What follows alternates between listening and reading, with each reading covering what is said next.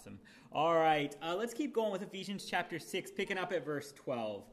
We left off just at the end of Ephesians 6:11. We're starting to talk about the whole armor of God thing. And we talked a little bit last week, if you remember, about some of the pitfalls that we tend to fall into with this. And one of them is that we love to make it about us and what we do. And so we talk about the armor of God as if it's that which lets us go out and, beat stuff up or equip ourselves for doing our good works. When in fact, who's at work through all of this? Christ. And we even start to see then how he's at work too as we start to frame this discussion. And so as we talked about this is a summary, this armor of God. It's not a brand new thing. So it's not a bait and switch. Like, here's grace. By grace you've been saved through faith and not by works, lest any should boast. Here's, the baptism parts. Here's the more baptism parts. Here's the Christ in the church presenting you washed and holy without blemish or spot. And finally, we're going to undo all of that, restart it, and say, you go do good stuff or else. No, this is a continuation of that. And so the armor of God then is going to be flowing out of these gifts, which we have already talked about, namely Christ, who is given in word and sacrament. And this is really important as we start to deal with this, because as we deal with this, we recognize that there are spiritual things going on. So inside of Ephesians 6:12, our verse that we're going to pick up with tonight, it reads, "For we do not wrestle against flesh and blood, but against the rulers, against the authorities, against the cosmic powers over this present darkness, against the spiritual forces of evil in the heavenly places." What's that sound like?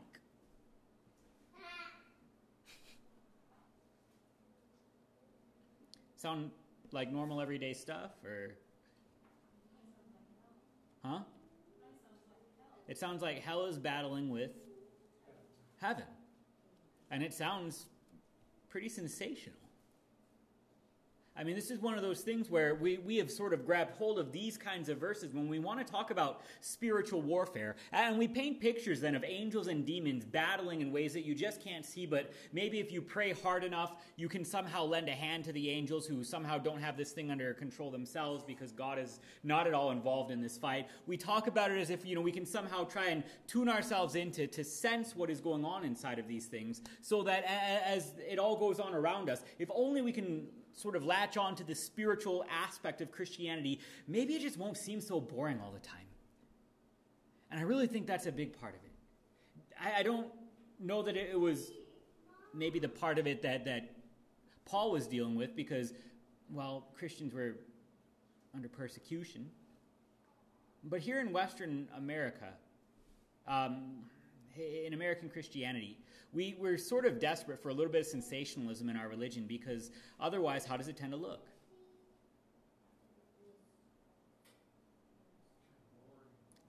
We do the same liturgy so much that you don't even need a hymnal anymore. And for all I occasionally get talked about, why don't we introduce some new music into church, Pastor? Whenever I put a hymn in that you haven't sung at least 150 times, nobody sings a word. We like our repetitive. When everything is going nuts, the one thing in the world you want is something safe, something that you understand, something that you don't need to think about. That's why we drill. That's why we have tornado drills. That's why the army trains its soldiers the way that they do, because you don't have time to think about it when push comes to shove like that. And so we drill as Christians. And so we've been taught to pray in a very specific way. We say, "Our Father who art in heaven." And everybody knows what to say next. I can say, "The Lord be with you." And everybody knows what to say next. I can say, "In the name of the Father and of the Son and the Holy Spirit." And everybody knows what to say next. And day to day, it seems boring. It seems like nothing at all is happening because you can walk into church with everything falling apart around you and be told words that you have heard week after week after week, and leave church. So yeah, a little bit of sensationalism might be fine. Now, oddly enough, they're probably not looking for that in places where there are Christians being martyred all the time. They got plenty already. What's that say about us?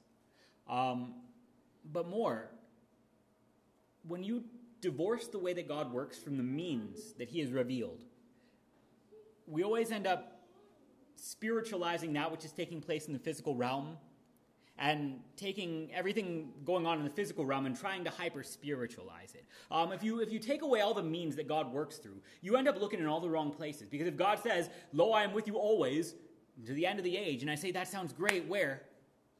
Well, where is he? Well, yeah, but where? Because I can't see him. And I can say that God is everywhere. So, like, what do I do to feel him or find him or... There we go. Yeah. And even as he's saying this thing, he's telling you exactly where he is. He goes, when you're going into all nations, teach them all that I have revealed to you, and baptize them in the name of the Father, Son, and the Holy Spirit, and there I am with you always, even unto the end of the age. If I don't know to look for God in his word being taught in its truth and its sacraments administered rightly, where do I find God? I got to try to, can you feel God in this restaurant tonight? Can you feel God in this church tonight? Can you feel God in your relationship? And what does that mean? How do you measure that? Because it's led us to do some awful things. I'm not going to lie to you. If you're just sort of going for the tingly feeling, what happens when you can't find it and you're desperate for it? What happens when the wrong things give you the tingly winglies and you're convinced that that's God? You're led astray then. Lead us not, lo, into temptation. God tempts no one. We pray in this petition that God would guard and keep us so that the devil, the world, and our own sinful nature may not deceive us or mislead us into false belief, despair, and other great shame and vice. Although we are attacked by these things, we pray that we would finally overcome them and win the victory. That's our catechism. So God isn't going to lead anyone astray with tingly winglies. So I can say, like, God, if you don't want me to cheat on my taxes, give me a sign. And I didn't find a sign because I didn't want to pay taxes. Or, God, if you want me to cheat on my wife, give me a sign. And I felt really good. What's the problem? I'm looking for something spiritual, something sensational, when God all along has said, you want to know whether or not you should do that? Listen, dummy, you shall not steal, you shall not commit adultery. Stop that. And if I won't just look at his word as it's been plainly revealed to me, I end up looking in really weird places. And if I look in weird places, I come up with weird answers, the answer that I want because I'm a weird guy. And so when we talk about this then, we do not wrestle against flesh and blood, but against the rulers, the authorities, the cosmic powers over this present darkness, against the spiritual forces at work in the heavenly places. I start looking then for angels and demons to battle over the sake of my soul, and I lose sight of the fact that where was my soul won? Could I see it? Yes. There was a physical incarnation where Christ took on human flesh and he was crucified for people to see. I know this to be true because it's historically preserved. Now, you're right, I personally didn't see it. And so I can sing everybody's favorite Good Friday hymn, Were You There When They Crucified My Lord? But I wasn't, neither were you. But at the same time, even though you weren't there, and even though it never once caused you to tremble, do you know that it is a true thing? How? Again, God has revealed it to you in a very plain place. You don't have to go looking for whether or not Jesus lives within your heart. Because honestly, you ask me how I know he lives. He doesn't live within my heart. My heart is the thing that hates sunrise service with every fiber of my being. I don't like waking up that early. I'll go to late service. But you ask me how I know he lives. Well, something like 500 some odd people saw it. They wrote it down. It has been historically preserved from generation to generation. It holds in the same way that we hold any other historical fact to question. If we're willing to say we believe in Julius Caesar, then we're willing to say we believe that Jesus was crucified, died, and buried. We believe that he was witnessed 3 days later, alive and well. And yeah, we're going to go along with the angels. For in faith we have been, it has been revealed to us that Christ is risen. He is risen indeed. When we want to look, though, outside of the cross and resurrection for the place where my soul was fought over, how do I deal with these things? Superstitiously, usually.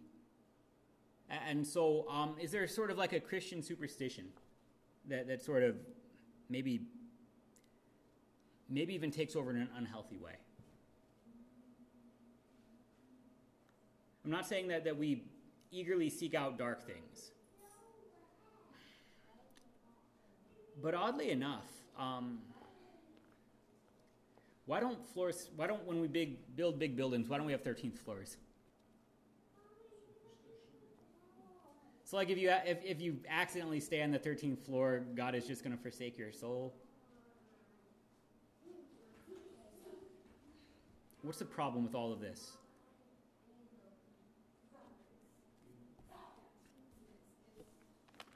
There is such a thing as a demon, but let's do this. 1 Peter 5, 8 to 11. 1 Peter 5, 8 to 11.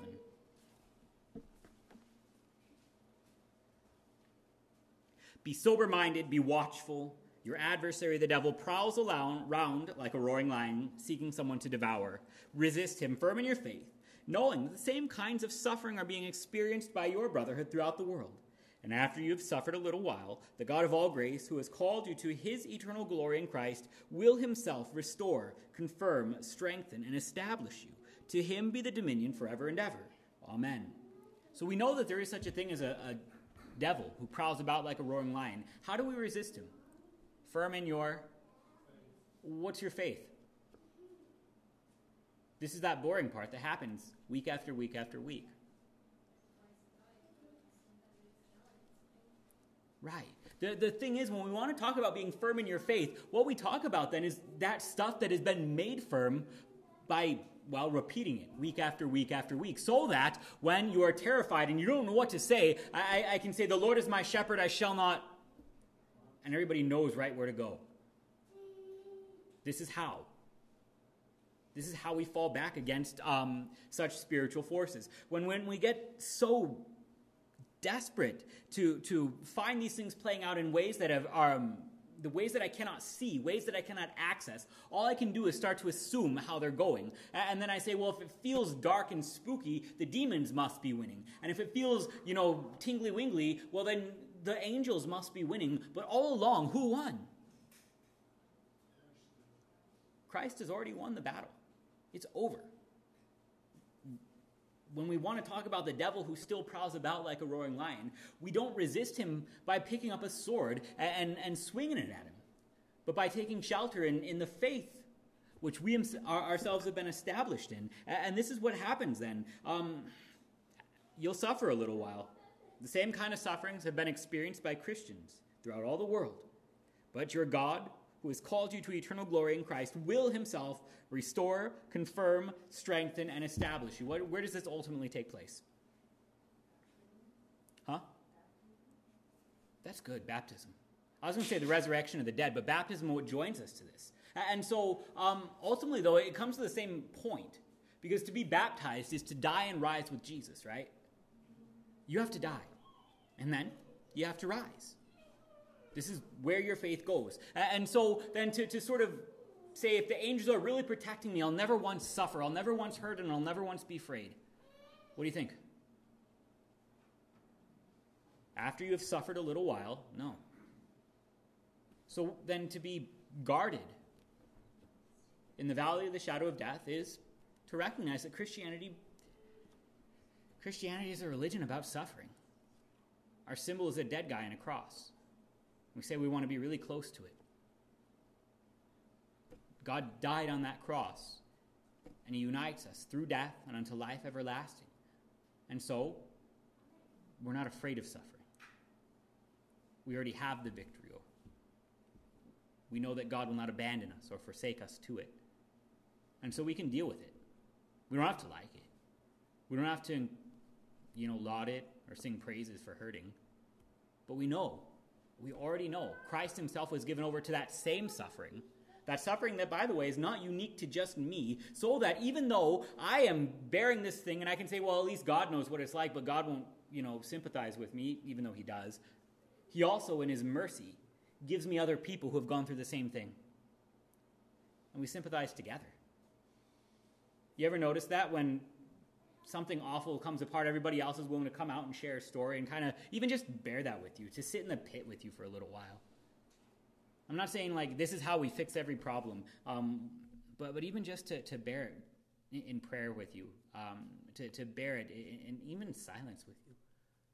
What a joy that God in his mercy would even use the sufferings that happen down here as a way that we might comfort each other. because we're not alone in this thing.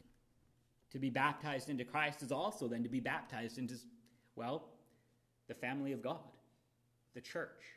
And so I have brothers and sisters in Christ who comfort me when I'm afraid, who bear my sufferings with me. And again, if you want to look to something that's purely spiritual for this, and I say, God, I'm suffering, send me a guardian angel. My relative who has gone ahead and is looking down from heaven, I'm looking away from all the places where the real help is. And so you can insist that the people in heaven are taking care of you, but that just means that God isn't. I don't know that I like that. They're in heaven. They're rejoicing. But part of heaven is rest from their labors. I'm not dealing with all my garbage. God will take care of me even as God took care of them. That's what wipes every tear from their eye. They don't have to work. They already know that God, the same God who saved them, is at work to save me. And so they don't need to worry about me. I'm covered. And if I'm going to only look for places where God is not promised to work, yeah, it's either going to lead me to a dark place or it's going to lead me to nothing. And I'm going to run headfirst into that wall, and the devil will be more than happy to point out that a thing that I believed in didn't hold water. Are you with me on that? When we start to look for the places where God is not promised to work, oddly enough, we don't find God. And so when he talks about spiritual things, and we divorce these spiritual things from means, we have no way to see what's going on. And so yes, there is a spiritual warfare going on. But when you divorce it from the places where God joins spirit to flesh, then you're never going to actually find the battle being fought. And the joy about being able to actually find the battle being fought is that you can find it already won. You are not just flesh. You are not just spirit. You are spiritual flesh. You are body and soul together. Whenever you start to sort of saw the two in half and say, I'm only going to deal with the flesh now and the spirit won't get hurt, wrong. You're going to have very serious spiritual trauma. And whenever you just want to divorce the two and say, I'm only going to worry about my spirit and I'm not going to take care of my flesh, fine, skip dinner. Tell me how it goes. As it turns out, God wants to nourish both of these things. And so, when he deals with even these spiritual things, he is at work inside of the flesh to do with this. Are you with me on that? Yeah. Awesome. Questions or comments there? No. Cool. All right, my 3-year-old has it under control, so I assume you do too. Let's go 1 Corinthians chapter 10, verse 20. I want to talk about something else. 1 Corinthians 10, verse 20.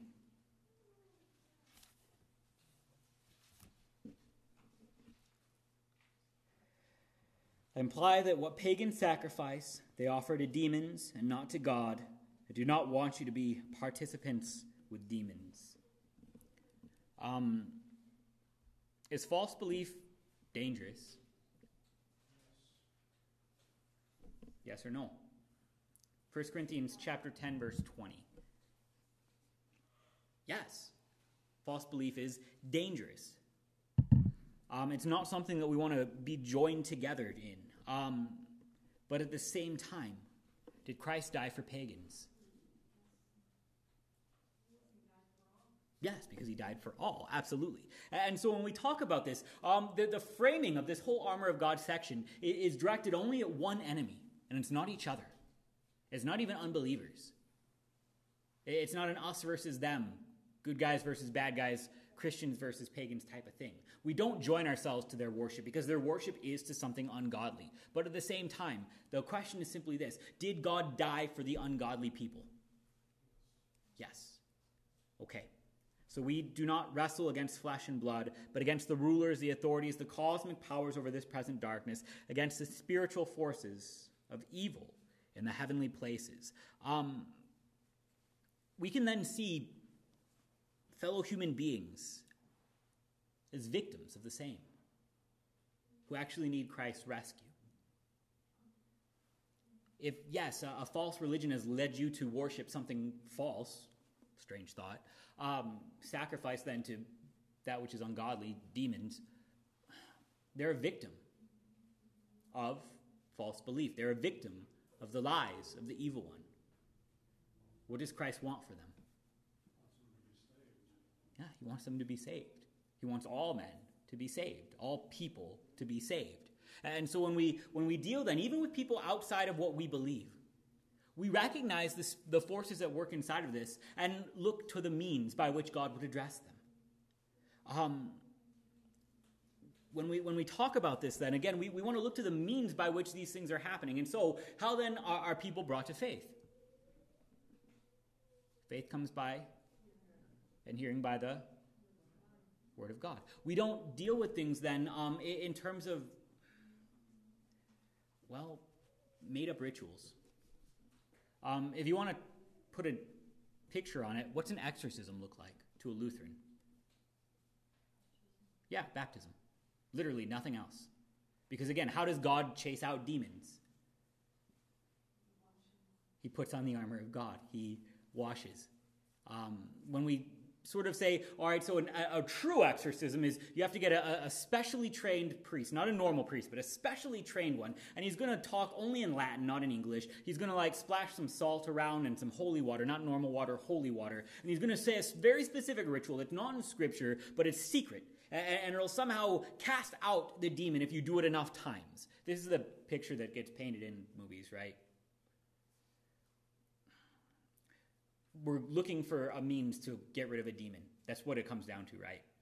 Show me how to get rid of this thing, because it's bad. I know that it's bad, but show me how to wage war against it. And all along, God is saying, look, dummy, pay attention. It's right here. I baptize you in the name of the Father, and of the Son, and of the Holy Spirit. That's an exorcism. In Luther's rite, which we have in our agenda. There's two baptismal rites of the new hymnal. One is in the agenda, and the other one's in the hymnal. And so since it's in the hymnal, everybody has it. I tend to stick with the hymnal one. But the other one in our agenda is actually Luther's baptismal rite, and it's way cooler. I wish they were both in there, because I would use that one way more. But it actually says explicitly, depart all you unclean spirits and make room for the Holy Spirit. It recognizes that if this war is going to be fought, it's going to be fought the places where God is going to fight it. And so does something spiritual happen in a baptism? But it's just water. No, it's not. It's water and the Word of God. For without God's Word, the water is plain water and no baptism. But with the Word of God, it is a baptism. That's our catechism. It says again, God joins the spiritual to the physical. There's not two things, and one is secret and one is public. God wants you to know about the spiritual so much that he wrote a book about it, and he says, look, pay attention. If you want to know where your spiritual salvation is, look to the man God Jesus, who physically died for you. If you want to know whether or not you have it, your loved ones have it, look to the places where, again, he makes it concrete. Because otherwise, you're going to go looking in really weird places. And so we say, look, are you baptized? Here's your exorcism. Rejoice. God's word is a real thing. And the victory has already been won. You can find it in the cross and the empty tomb. So you don't need to sort of feel your way through that which you can't see or, feel. Which is good news. Are you with me on this? Yeah? So with this picture then that we're painting, when we talk about sort of the spiritual realms, again, we're not going to deal with things spatially. We're not going to say like there is the plane of hell and the plane of heaven and the plane of earth, and there are things happening that you cannot see in the spiritual planes where heaven and hell are doing battle, and earth is sort of stuck in the middle, and heaven is up and hell is down. We don't deal with things that way. When things wage war, they wage war as God has bound them to creation. Because remember, first of all, in the beginning there was the Word, namely God, Christ. Without him, was there anything made that was made? That's John. In the beginning it was just God.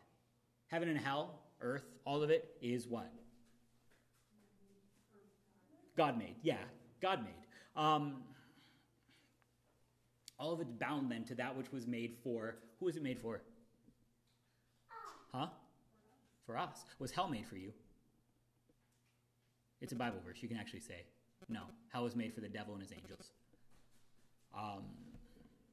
And so when we deal with these things, we're not going to deal with them purely in a spatial realm. We're going to deal with them in terms of that which saves and that which damns. Because this is how I determine the lines between heaven and hell.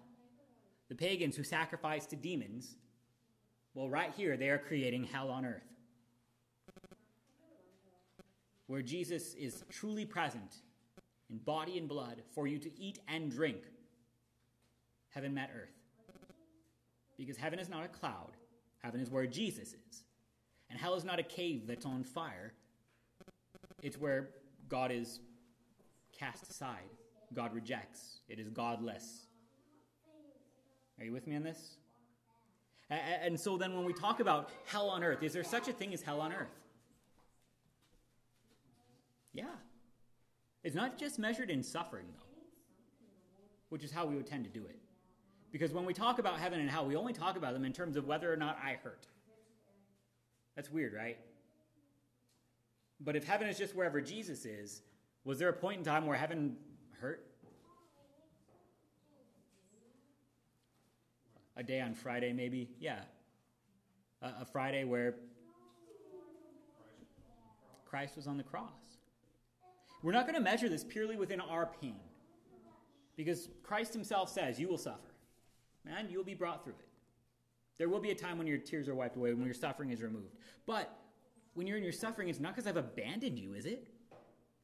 What happened to that, lo, I am with you always stuff? Did God abandon you and that's why you're hurting? You're just further away from God? No. In fact, quite the opposite. If faith in Jesus goes to Jesus, if our hope is to be near Christ who suffered, then we recognize then that greater love is no more than this, that someone would lay down his life for his friends. Is that a Bible verse? Then we suffer for one another, and that's not godless, but godly. Heaven and hell aren't measured in how much you hurt. They're measured in where God is. If God is present, then heaven is present. If God is absent, then that's hell. When we talk then about the victory in Christ, this is how we start to talk about heaven joining earth. In other words, if this was still a toss-up, if this fight was still going on, and we'll see how it plays out by the end, then I can't say this is heaven. But if Christ has already won the victory, he's already defeated the devil. And so when he shows up here and we sing, this is the feast of victory to our God, then we can say, yeah, this is a place where the devil has no more power. This is a place where there is healing and life and forgiveness and salvation to share. And when we talk about things that then are hell on earth, what we're going to talk about are things that are intentionally godless. When we intentionally remove God from these things and replace him with other idols. That's what hell on earth is. Because if heaven is near Jesus and hell is where he won't be, if you filled up a room full of idols, whatever they are, demons, false gods, money, you're making your pit. Are you with me on this? Questions or comments? I'm not saying that stuff is hell. I'm saying that if you said, I'd rather have the stuff than the giver, that makes for a bad day in the long run. In the same way that my kids, would they rather have the presents on Christmas or the family that they gave them? The presents might seem like a great idea at the time. But how long till they're hungry? Okay, same thing. Are you with me on this stuff? So again, when we're talking about the whole armor of God, in verse 13, it says, Ephesians 6:13, therefore take up the whole armor of God, that you may be able to withstand the evil day, having done all to stand firm. Again, we want to look to where God has manifested these things physically, that we might rejoice in knowing what the armor of God is, because it's not sort of a cardboard cutout that you made in Sunday school that you can go with a cardboard sword and whomp the devil. It is something that we might be able to stand firm, having done all in the evil day. And these are things that again, have already been painted for us. This is a summary, and so this isn't new. I want to go Ephesians 5:15 and 16. Something we already talked about. Ephesians 5:15 and 16.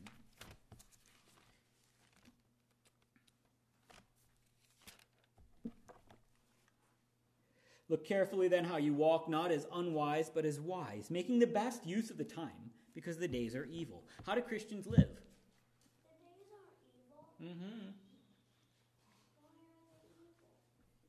Because it's dark down here. Bad things happen sometimes, and people do bad things. And so, Christians live recognizing that even though the days are evil, even though there's bad things and bad people doing bad things, is there a God at work to forgive and heal and strengthen in the middle of it?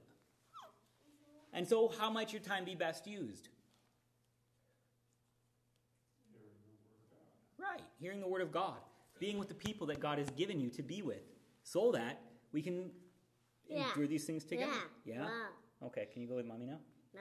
Oh, I'm gonna give you here. So, I want to help you, Dad. you don't need to help me.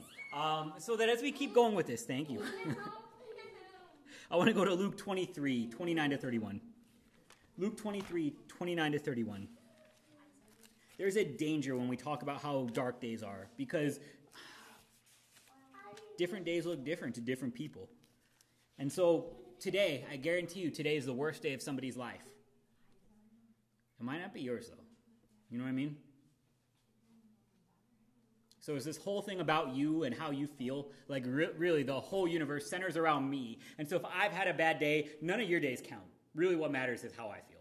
Is that accurate? That's a good way to live my life? No? Okay, good. Keep that in mind, man. All right, so let's go Luke 23, 29 to 31. We want to recognize two things are going on here.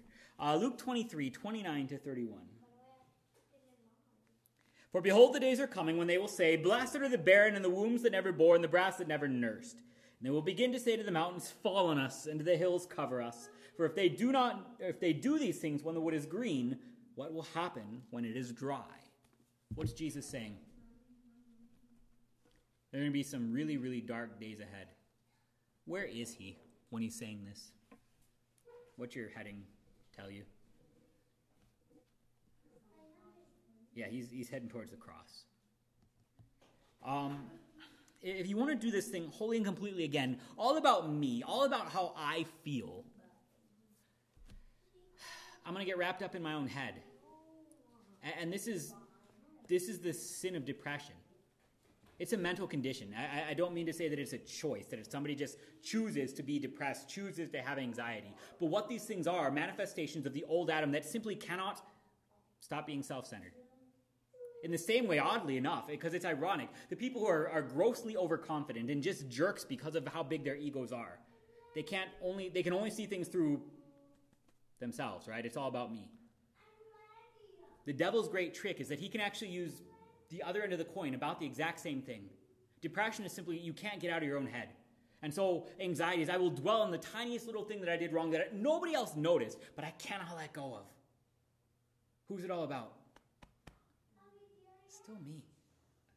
And we say stop looking simply at yourself, because some of these days are going to be dark. They are. But how do we stand firm together? Not looking at ourselves, not simply measuring our conditions, which are going to change from time to time, but by looking to where Christ is. He tells them these things. If they do these things when the wood is green, what will happen when it's dry? If they're willing to do this in front of God himself, how terrible will they be when they have cast him aside altogether? But where is God? On the cross. Is there an answer then to the evil day? How might we best put to use the days ahead? It's not dwelling on our own iniquities. It's not dwelling on our own insecurities. It's not, frankly, dwelling on ourselves. If you want to try and measure these things, the darkness of the days, you're going to miss the whole point. I want to go to Revelation 20, 7 to 10.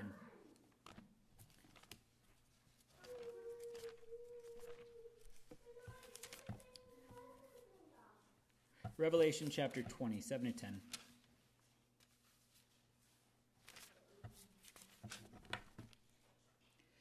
When the 1,000 years are ended, Satan will be released from his prison, and he will come out to deceive the nations that are on the four corners of the earth, Gog and Magog, to gather them for battle. Their number is like the sand of the sea. And they marched up over the broad plain of the earth and surrounded the camp of the saints in that beloved city. But fire came down from heaven and consumed them.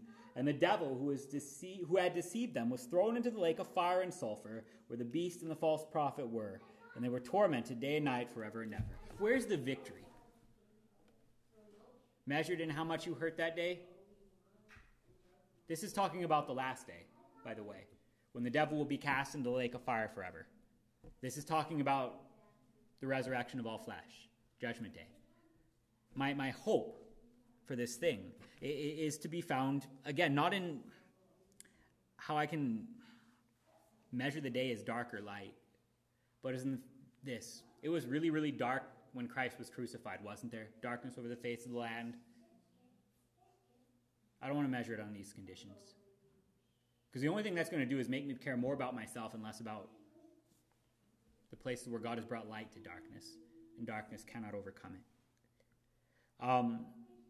Because this verse doesn't paint a picture of the just right now and the just how I feel. Therefore, take up the whole armor of God, that you may be able to withstand in that evil day, having done all to stand firm. But I thought all was already done. Is it maybe even finished? Completed? John 19, 28 to 30. John 19, 28 to 30.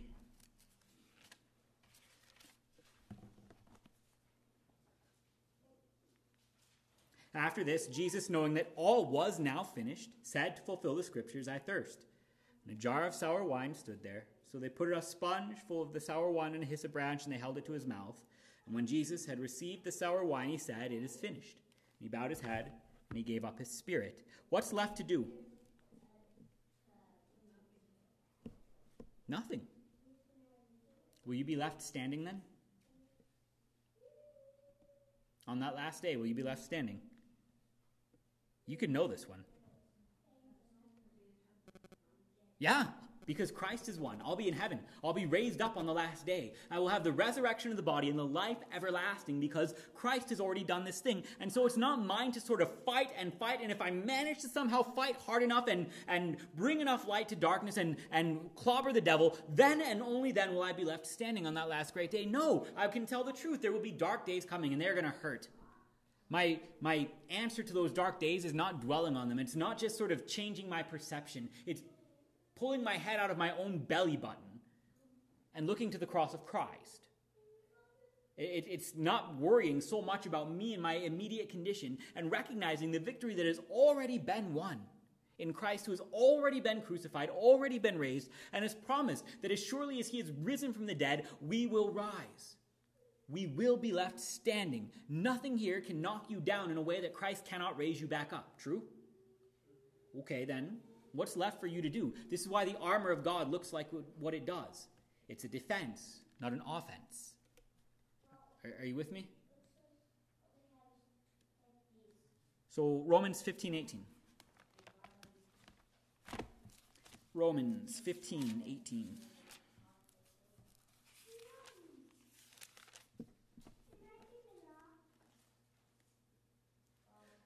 For I will not venture to speak of anything except what Christ has accomplished through me to bring the Gentiles to obedience by word and deed.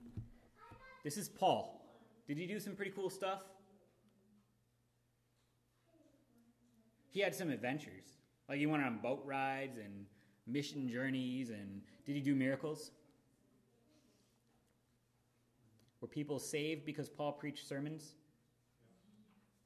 Did Paul baptize people?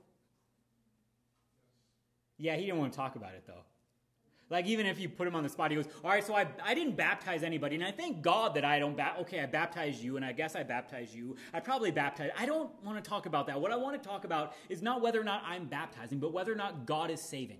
How is God saving? Yes, through the baptism, through the word. But Paul doesn't want to boast in his own actions. He doesn't want to boast in what he has done for the Lord. He wants to boast in what the Lord has done through him. And so if the thing at hand is Paul's preaching, then Paul boasts that God would preach through even a Pharisee. If we want to boast in taking up and putting on the whole armor of God, it's not that we can sing Onward Christian Soldiers and say, look at all the stuff we did for you, O Lord. We built your kingdom. But it's that we can say, God, look how you would defend me. Look how you would accomplish all of these things despite everything that I've done wrong, despite the fact that I cannot just stop being depressed or anxious, despite the fact that I cannot stop being full of myself. As it turns out, I'm a sinner. And to where that sin is to daily drown it. And so we don't just say, all right, so you're baptized, you're not depressed anymore, right? We recognize that there'll be care to do for that. And it's a recognition that your sin looks different from my sin, and so it'll be treated differently than my sin. In the same way that I wouldn't put an alcoholic in a bar and say, well, you're baptized. I wouldn't put somebody depressed inside their own head and say, just figure it out. But the whole point is, stop looking to your own works. Look to Christ, and there you can actually find peace. For no matter how dark the day gets, you will be left standing, for Christ himself has equipped you for this. Therefore, take up the whole armor of God, that you would be able to withstand the evil day, having done all to stand firm. What's left to do if you're wearing the armor of God, the baptism that has united you with the resurrection of the body already? What is left to do? You're cool. Yeah, rejoice. Hear the word of God. This is how we stand firm. And so it's not then about the evil day. It's about the victory that lets us withstand it. So I'm not super concerned about how dark the day looks anymore. I'm concerned with whether or not my God has brought light to darkness, and darkness cannot overcome it. Is that a Bible verse? Yes. John chapter 1, that's your Christmas text. And so it's not about me. Thank God. It's not about me. It's about my God for me. It's not about you. It's about your God for you. This is what the armor of God is. It removes you from the picture. Because the thing that protects you is the armor, right? Okay, well, if you have the armor on, this is not about whether or not you're tough enough. It's about whether or not the armor is good. It's good armor. You'll be all right. Okay? Any questions there?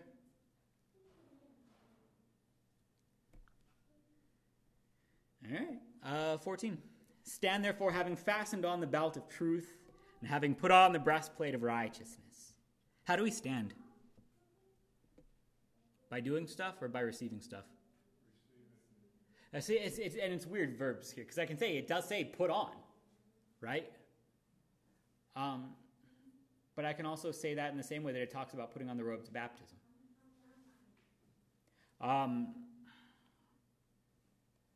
It stand in truth and righteousness. Where did truth and righteousness come from?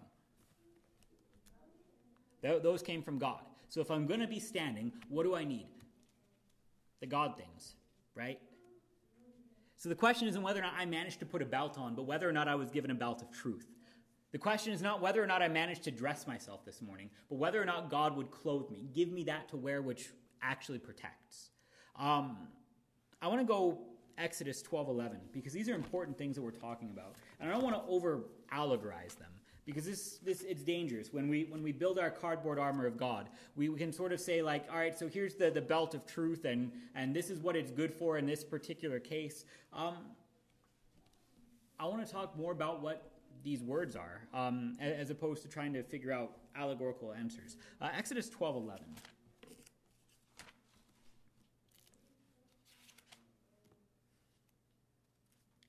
It reads, "In this manner you shall eat, with your belt fastened, your sandals on your feet, and your staff in hand, and you shall eat in haste. It is the Lord's Passover." What are the people about to do? Yeah. They're about to exit Egypt. What's about to happen? The angel of death is going to come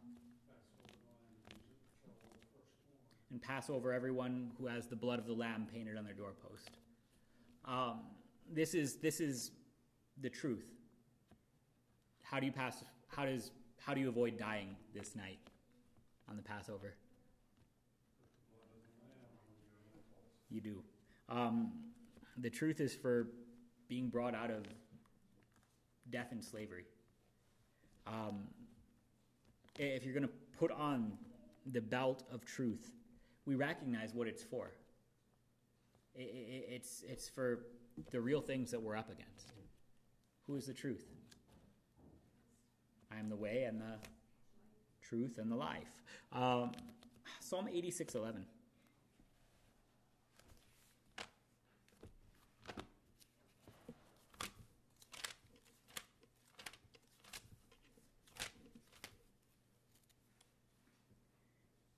Teach me your way, O Lord, that I may walk in your truth. Unite my heart to fear your name. Had the people not been given the truth about the God, the one true God, the one living God, would they have gone on the exodus out of the land of Egypt? When they start to get distracted from the truth, what do they start talking about all over again? They actually want to go back. They said, Lord, did you really bring us up here to die in this wilderness? There was at least food to eat when we were slaves in Egypt, right? And what does God have to remind them of? The truth. You really remember that? How you were dying there? Was that really great? Who am I but the Lord your God, who has brought you out of the land of Egypt? Do you think I'm going to forsake you here? Who am I but the living God who has promised you the land of Canaan, that I will guide you to that land? The truth is it's Psalm 86:11. The truth is what does this. It is a light to our path.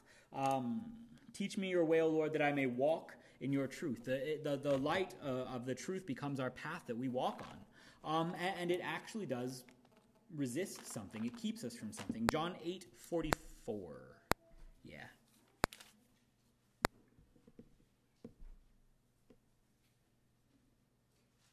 John 8:44. You have your father, your devil, and your will is to do your father's desires. He was a murderer from the beginning. He has nothing to do with the truth because there is no truth in him. When he lies, he speaks out of his own character, for he is a liar and the father of lies. What does truth resist?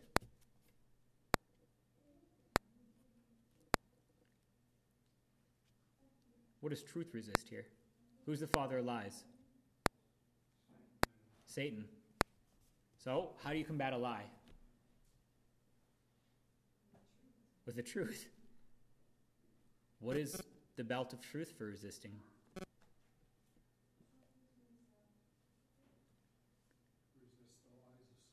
Yeah, resist the lies of Satan.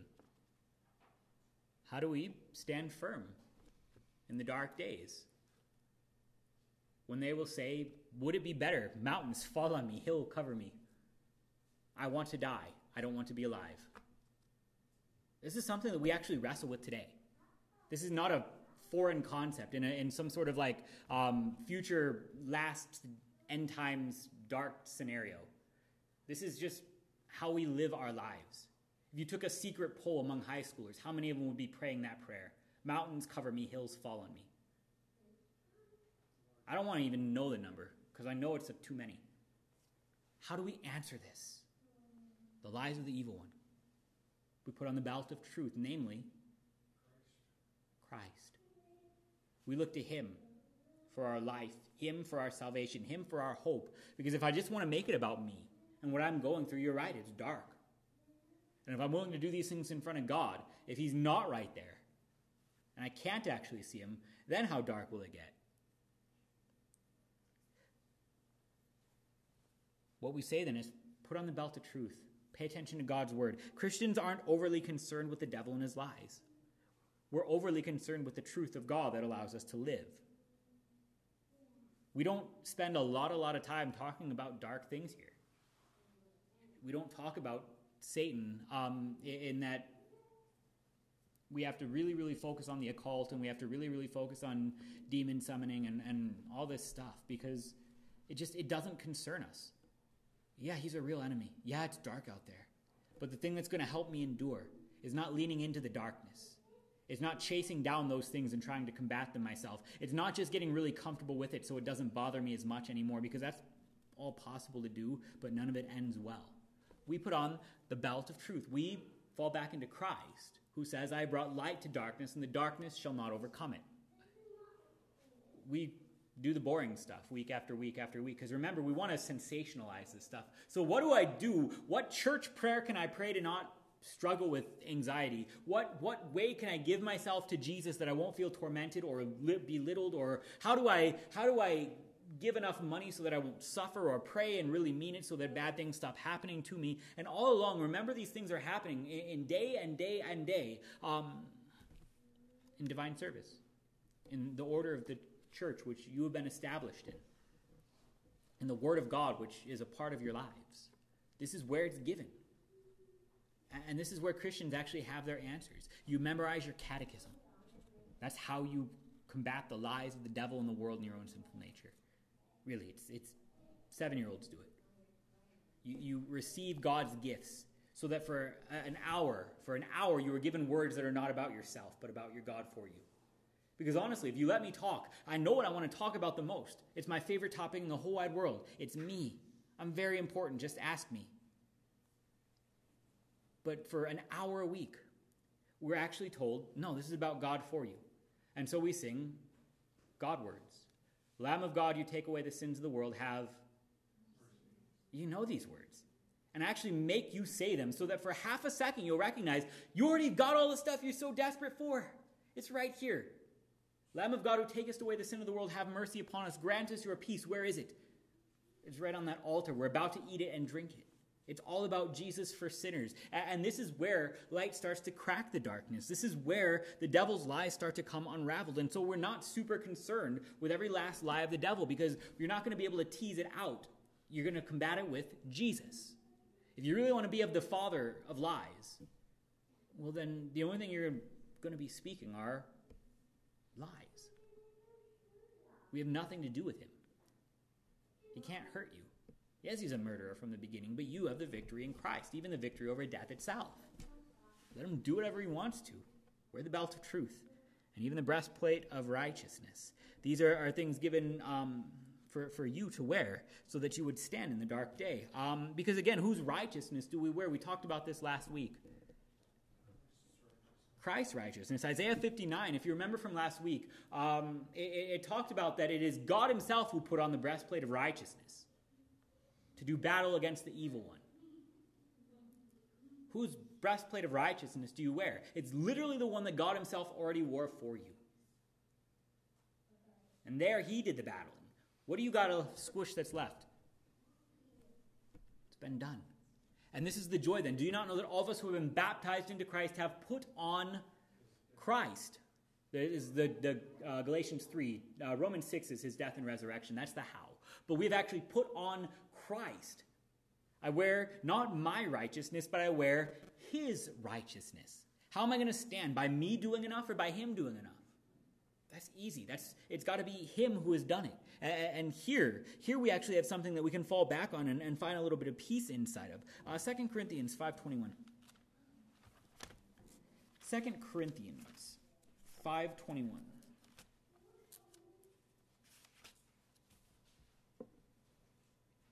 For our sake, he made him to be no sin, for our sake he made him to be sin who knew no sin, so that in him we might become the righteousness of God. We put on righteousness. We put on Christ. We're baptized.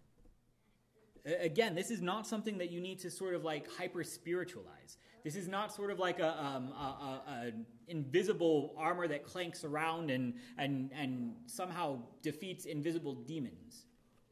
God has joined these things to something you can see and touch so you can actually know you've got it. So are you baptized? Yes. You wear the righteousness of God.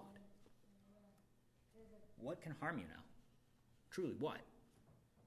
You're not going to find it by looking to yourself, by looking to your strength, but by looking to the place where he has put it so that you can actually see that you've got it. Remember, when we divorce God from the means he works, we always end up looking in weird places. And so when God talks about spiritual things, we refuse to see them in the means until he directs us there. And so when he says, put on the breastplate of righteousness, I think that, all right, that's got to be like a magical item of some sort. This has got to be a relic passed down. There actually has to be something. Instead, God would say, look, you've already got it. It's not hard to find. It's given to everyone. If there is life that can live in this land, there are the means for this. There is namely water and God's word. And so inside of this, there is everything that you might need for your salvation, even the breastplate of righteousness. There is life. Because God has put it there that you can actually see it and know you've got it. Are you with me here? So Philippians 4, 7 and 9. This will be the last thing tonight. Philippians 4, 7 and 9. And the peace of God, which surpasses all understanding, will guard your hearts and your minds in Christ Jesus. Finally, brothers, whatever is true, whatever is honorable, whatever is just, whatever is pure, whatever is lovely, whatever is commendable, if there is any excellence, if there is anything worthy of praise, think about these things.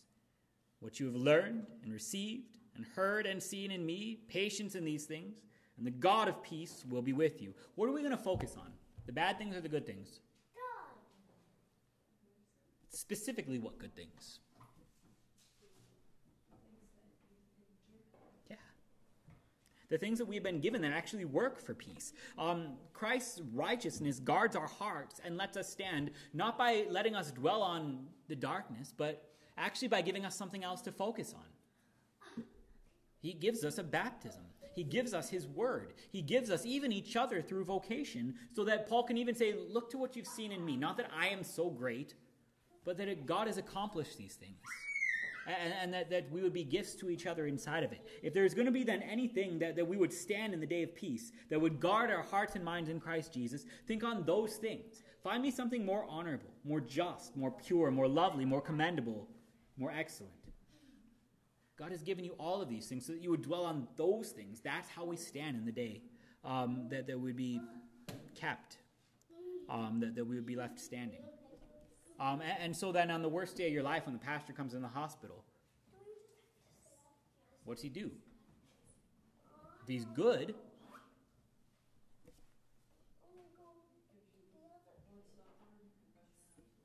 he gives you the God stuff. Absolution, Lord's Supper, even a psalm, the prayers, the things that you have been equipped with, that you would stand in the last day of trouble. All of these things are God-given, and this is why God would give them, that they would actually bring peace. Peace that surpasses understanding, because it's not about you. It's about God, who has already endured these things to get you through whatever these things are, so much that you can stop worrying about yourself. You're fine. You're wearing the armor of God. You're baptized. There's not a thing going on that can change that fact. It is every single day the worst day of somebody's life. And every single day Christ is given word and sacrament to equip those people to be brought through that into life everlasting.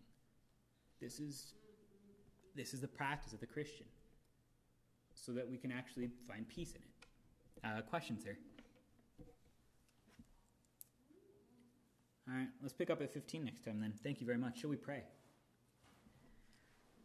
Our Father, who art in heaven, hallowed be thy name. Thy kingdom come, thy will be done, on earth as it is in heaven. Give us this day our daily bread, and forgive us our trespasses, as we forgive those who trespass against us.